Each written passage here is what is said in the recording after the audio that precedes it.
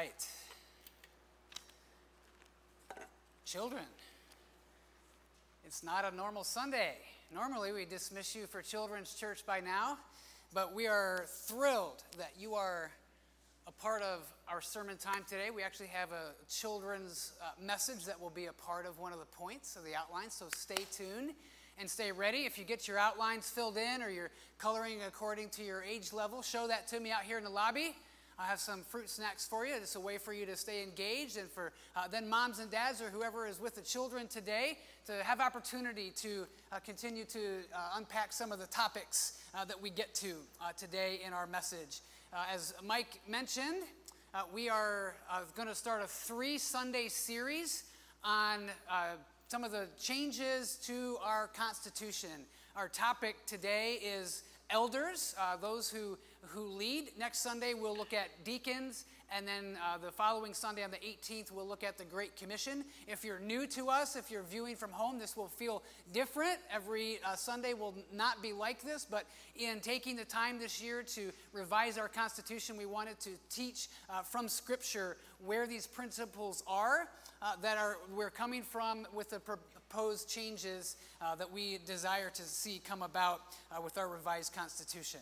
So today we'll feel a little bit like class in a sense that we're going to survey a good amount of information, but also we are going to have as our main text today should be 1 Peter 5. I'll return to this a couple of different times in the message today. And so this is a great passage that points us to leaders in the Church of Jesus Christ. So this isn't just leaders for Goss Memorial. This is what leadership, no matter what it's called, in a sense should look like in any church. 1 Peter 5, 1 through 5. So I exhort the elders among you as a fellow elder and a witness of the sufferings of Christ, as well as a partaker in the glory that is going to be revealed. Shepherd the flock of God that is among you, exercising oversight, not under compulsion, but willingly, as God would have you, not for shameful gain, but eagerly, not domineering over those in your charge, but be examples to the flock. And when the chief shepherd appears, you will receive the unfading crown of glory. Likewise, you who are younger, be subject to the elders. Clothe yourselves, all of you, with humility toward one another, for God opposes the proud, but gives grace to the humble. Would you join me in asking for God's help this morning? Lord, we desire your help. We come humbly. We come confessing our need for a Lord. We come confessing our need to be led. We are not in charge of our lives. You are glorious. You sent your son Jesus to die for us, and we worship you and we praise you for that amazing truth. I pray that it will continue to impact us each day as we seek to serve and honor you in all that we do.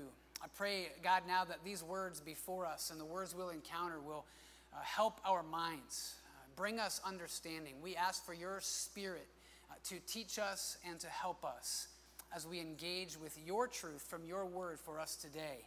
In Jesus' name we pray. Amen. Amen. I had to run to the office there for a minute. I forgot my illustration. I'm not going to call on some of you in the back who might not be able to read this. Don't want anybody to be embarrassed. But I got this mug about a year ago.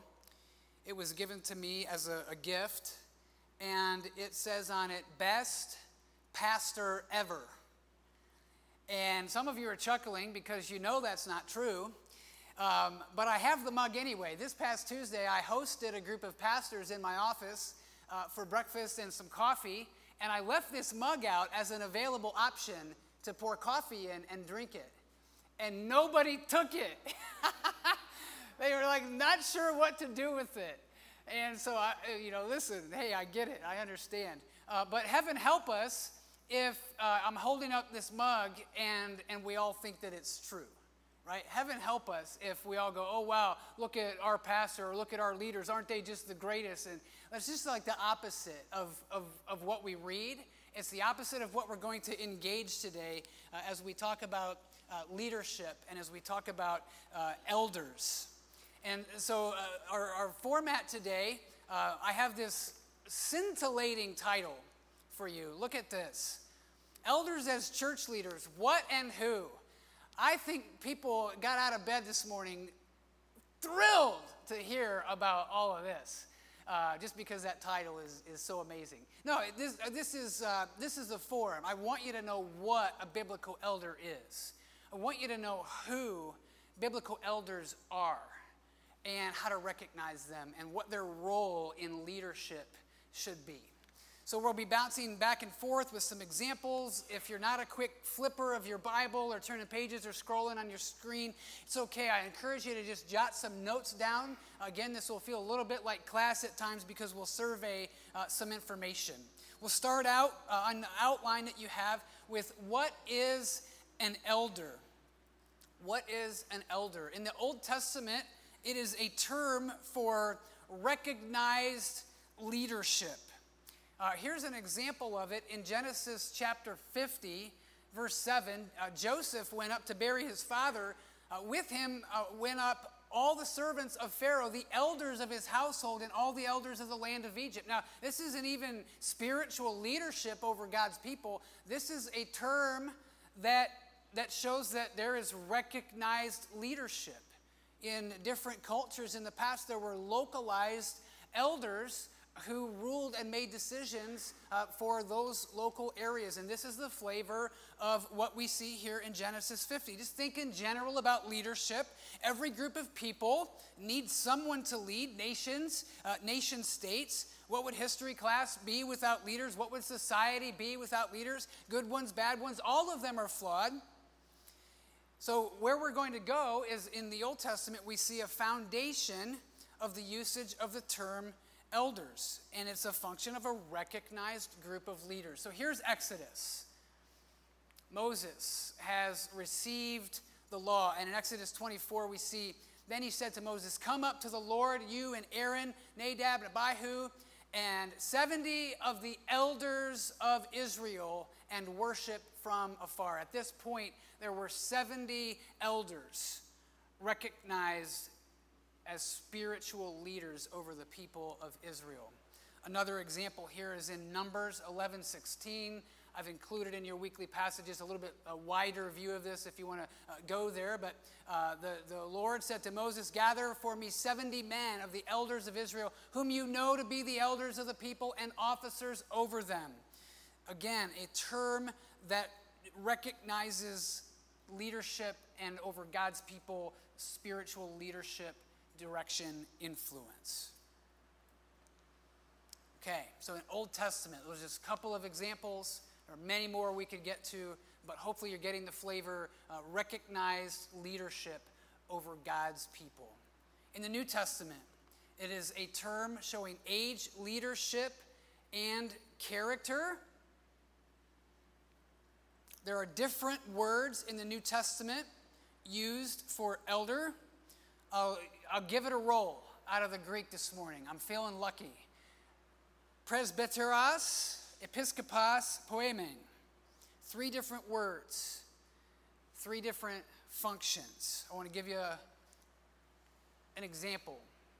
So I exhort the elders among you as a fellow elder and a witness of the sufferings of Christ, as well as a partaker in the glory that is going to be revealed. Shepherd the flock of God that is among you, exercising oversight, not under compulsion. So look at what the elders are doing. Shepherding the flock of God among them, exercising oversight. Now, a natural question at this point may be, who is, in the New Testament, what is the office of pastor, and how does that relate to an elder? I'm glad you asked. In these 2 verses, all 3 words for elder appear. Presbyteros, episkopos, poimen. They all 3 appear. poimen is closely associated with the office of pastor and is actually the verb here for shepherd. And so by using the terms interchangeably and seeing them used very consistently in other places where leadership is discussed, we can come to the conclusion that there is no intent to have difference between pastor and elder. Peter uses these right altogether. Elder can mean age, just a term for someone who is older, but it also can mean an office with specific responsibility. We see that even in Jesus' times, he did interact at times with the elders and the chief priests, so they still had some recognized spiritual leaders as well. And so it's very important for us to see that even though some elders have differing gifts or may stand out in their gifts and abilities to lead or to teach or to preach, that it is one group of people together. One group of people. So a quick little bit there on what is an elder. We're going to get a little bit more. You may wonder, what are elders doing? All right, so there's our summary. Recognized leadership in the Old Testament and New Testament, age, leadership, and character. All right, the role of elders. In the Old Testament, spiritual care and oversight in related decision making. One example of this is in Deuteronomy 1:11 through 16. I've added some bold just to kind of get some help for us as we read through this. May the Lord, the God of your fathers, make you 1,000 times as many as you are and bless you as he has promised you. How can I bear by myself the weight and burden of you and your strife? Choose for your tribes wise, understanding, and experienced men, and I will appoint them as your heads. And you answered me, the thing that you have spoken is good for us to do. So I took the heads of your tribes, wise and experienced men, and set them as heads over you, commanders of thousands, commanders of hundreds, commanders of 50s, commanders of tens, officers throughout your tribes. And I charged your judges at that time, hear the cases between your brothers and judge righteously between a man and his brother or the alien who is with them. All right, so you see again some of those characteristics, and here you start to see some of the functioning in decision-making, conflict resolution, helping people figure some things out as part of the role of the elders that we see in the Old Testament. In the New Testament, we see a similar role, but it is distinct. God makes it distinct from both king and priest. New Testament believers were used to living in an empire. Most of the New Testament is received in the Roman Empire, and so they're used to a king figure. They're used to the emperor. And so an elder is separate from that understanding of governmental rule, but it's also separate from the recognized office of priest, which the Jews would have understood from the priesthood. So the role of elder is similar in the sense in that there's oversight and spiritual care, and I'm going to give a few examples, but it is a role that doesn't tend to either of the offices of either political oversight or spiritual oversight that they would have been familiar with at the time. A couple examples of this from the New Testament. Hebrews 13:17 says, obey your leaders and submit to them. Why? For they are keeping watch over your souls as those who will have to give an account. Let them do this with joy and not with groaning, for that would be of no advantage to you. What are the elders doing here in Hebrews 13? They're keeping watch over people's souls out of love for them. A couple summaries here, if you wanted to jot some notes down. Acts 6:4, we see a devotion among the leadership to the Word of God and to prayer. In James 5:14, we see elders being called upon specifically to pray for the sick. In Acts 15, we see the leadership involved in dispute resolution. In Acts 20, a great passage with Paul saying goodbye to the Ephesian elders, we see care and protection for believers, watching out for those believers. And in 1 Timothy 3, as we'll study here in a moment, we see that elders are teachers and have that role as well. Again, a quick summary, trying to get you to see and to understand from a couple of the examples that are available to us that this is what elders are. This is their role. And so therefore, because we understand these things and we can see that there is a group of people who are ministering and who are recognized and given the ability of spiritual direction, decision-making, and care for the flock, we believe the clear witness of the Bible demonstrates the rulership and leadership of elders over God's people. Wanted that point to get its own place, has its own screen today. We believe that. After going through, after studying, after looking at Scripture, we believe the consistent and clear witness of the Bible points to elders for rulership and leadership over God's people. I want to point out today the faithfulness of many, many, many men who have served here at Gospel Memorial Church. Some of you will remember names like Jack Bridger and Jim Bacher and Lester Hartshoe. Some of you will know those names. Some of you who have been around more recently know Steve Miller. Steve has served admirably for a number of years. Elders. If I didn't say your name or your favorite elder's name, it's not to slight anybody. It's to say that we as a church have had a solid history. And it's also to say today, as I address something specific that we'll propose in the new Constitution, is that we're not writing the new Constitution because we've gotten church government and leadership terribly wrong, and we have to make this huge adjustment. I tell people all the time, part of the reason I've been at Goss for 21 years is because I'm comfortable with the way that Goss is led, and there are a lot of godly men and their families who have supported them in leadership throughout the years, and by and large, I've served on a lot of boards, and we haven't had long histories or even huge flare-ups of major scandal or conflict or things that we have to walk through because our leadership can't get along. There's godliness, there's discussion, there's action, there's conviction, there's truth, there's prayer, there's decision-making, and all those things happen. So I'm not coming today to say that we've gotten this terribly wrong. I come today in peace and say I want to honor the past. We'll be doing that over the next few weeks. Know that part of the reason that we are in this room today is because of the faithful leadership of godly men throughout generations here at Gospel Memorial Church. That said, we currently have a setup in our Constitution that allows for 8 elected decision-making deacons and 4 elected decision-making elders, which could give elected deacons the ability to influence and the direction and the decision-making of the church. After study, and after coming to this conclusion, we do not believe that this best reflects what the Bible says. I will teach about deacons and their roles next week. We are still proposing that deacons will be part of the functioning of our church. But as far as the government of our church, we believe that that would fall into the hands of the elders as we see in Scripture.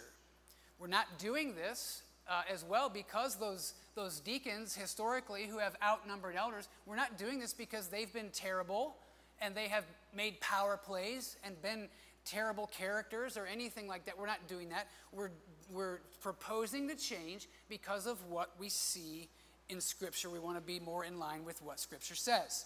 So what does this specifically mean? We would propose the government and decision-making authority of our church be placed in the hands of a team of elders. The solo pastor who has all of the authority, which really isn't in our Constitution anyway, but some people have that. It's very problematic, and it rarely goes well. All right? So we don't believe in that. And so what we've written, we've proposed the Constitution would make our senior pastor one of our elders and have one vote because they are a team of people.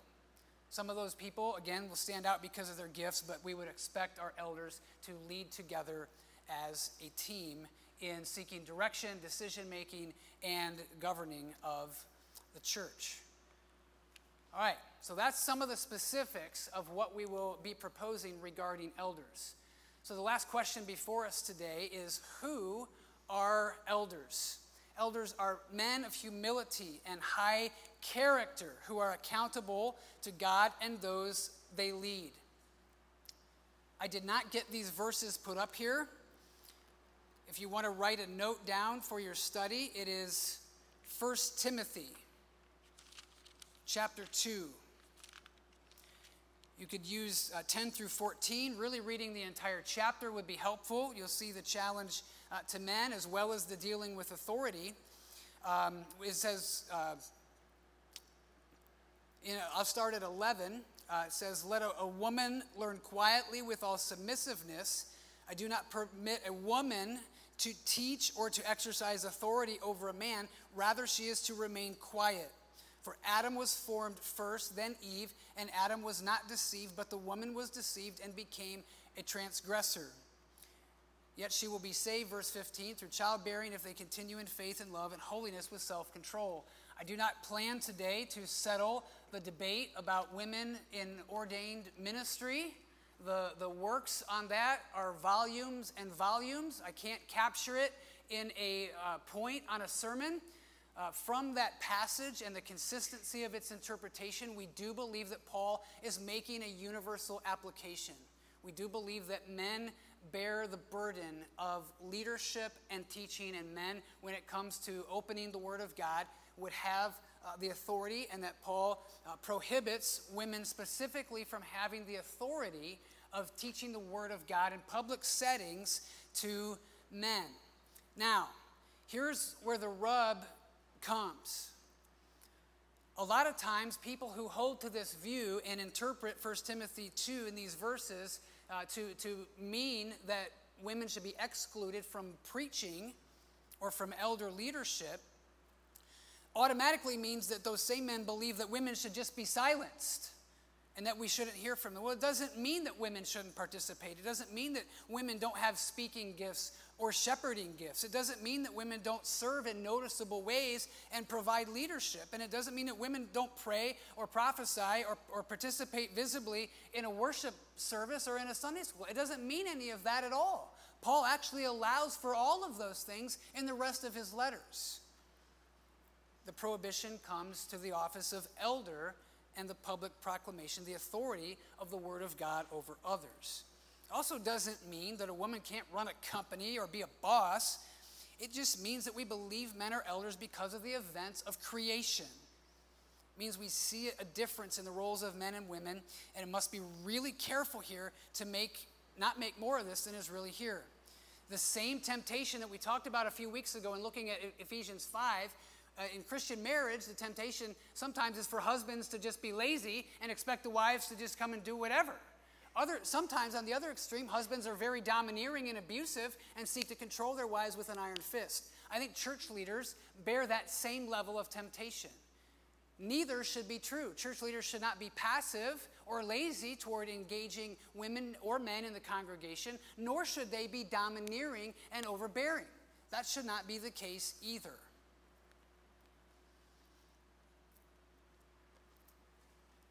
My most passionate plea takes us to character. And children, get ready. You're going to come up in just a moment. This is a very well-known passage about church leadership, about overseer, again, is one of those words.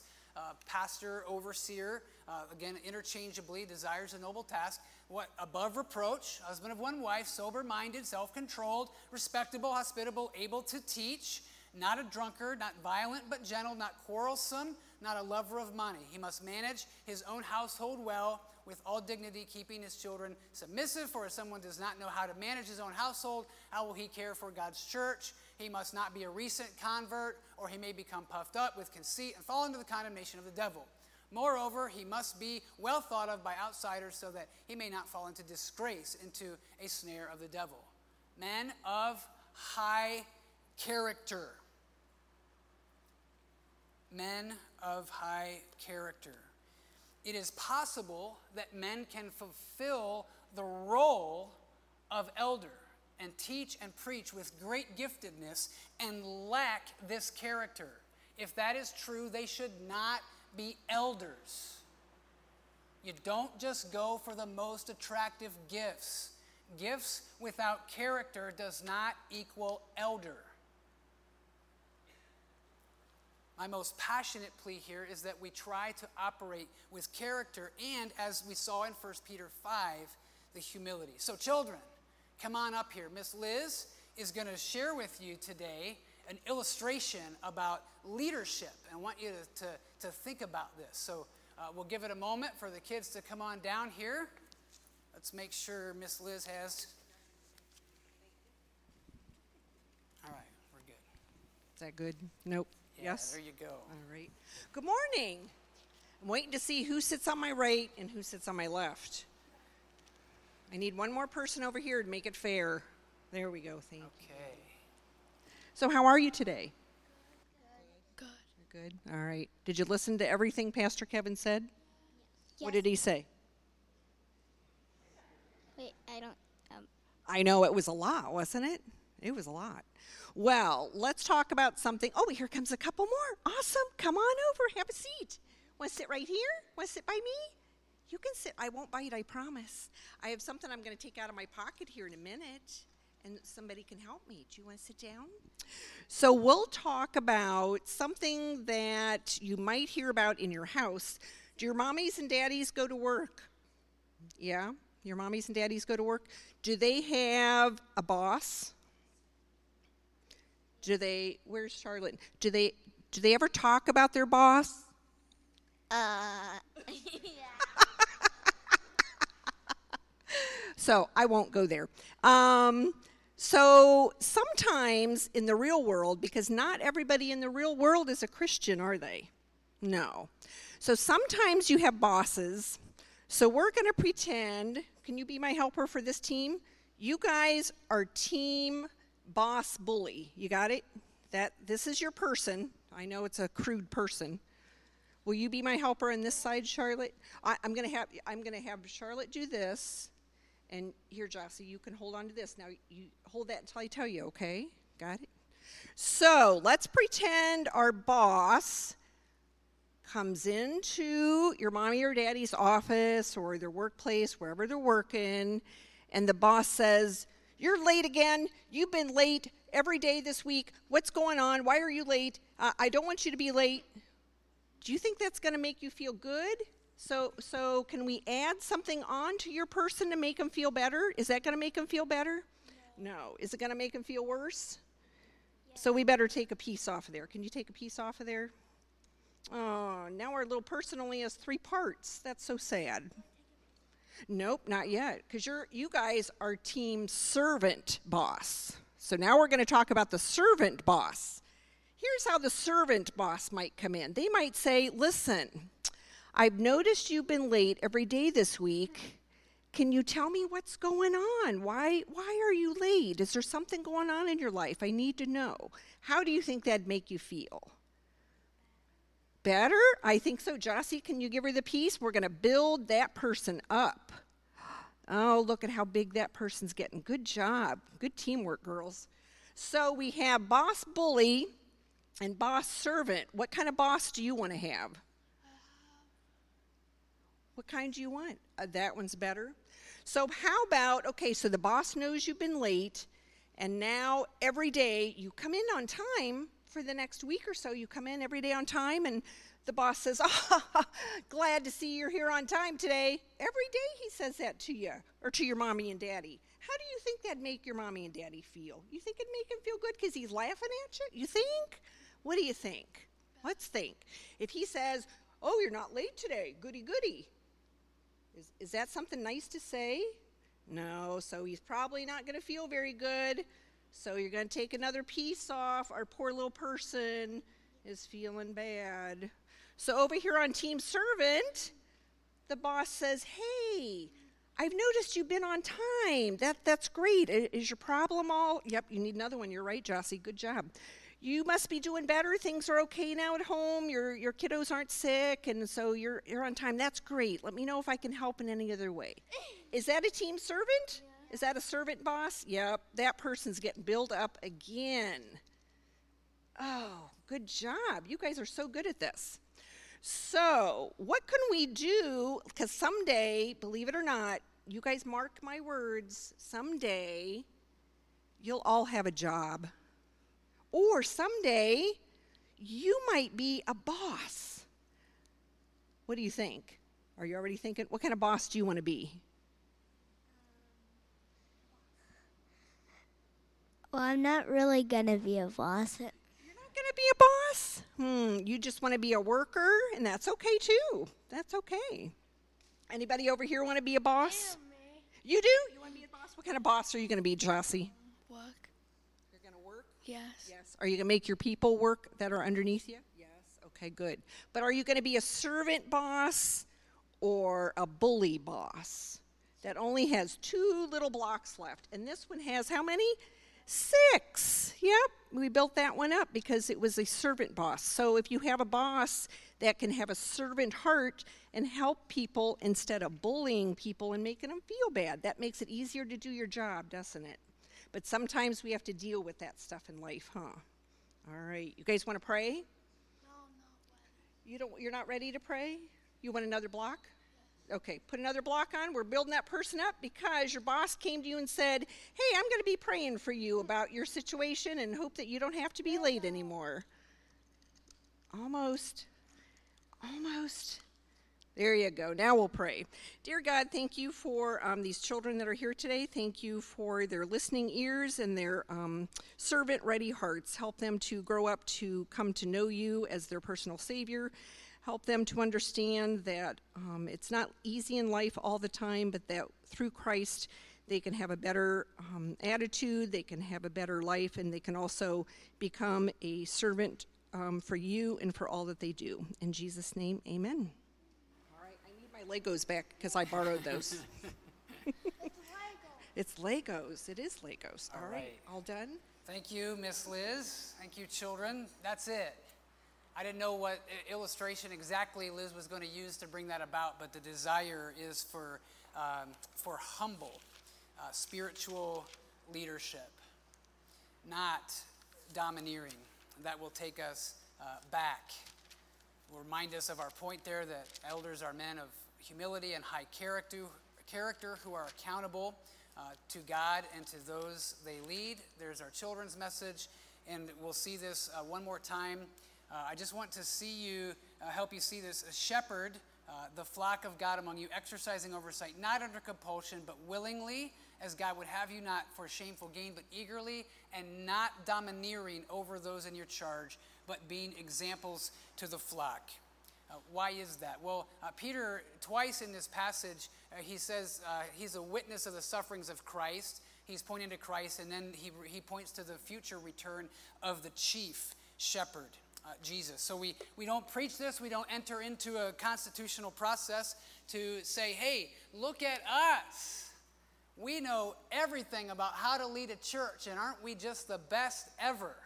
We don't do that, and we don't say that. Our desire is to walk with as much humility as possible, to love you and lead you, and to come together with a document that we believe will serve our church very well for years to come. And to be accountable for that. I will plant a seed and to let you know that we intend more accountability in the new Constitution for leadership as well, because we've seen some very high-profile ways in which church leadership has gone wrong.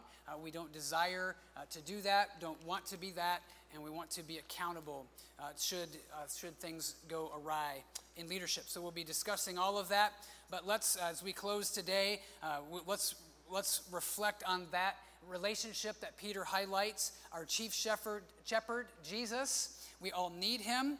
We need him as our Savior and our Lord, and as such, then, we come under human leaders. Christians always have. There have always been human spiritual leaders involved. But let us never forget about our chief shepherd as we seek to follow the Lord Jesus and we seek to gather and be under the authority of leadership in a local church.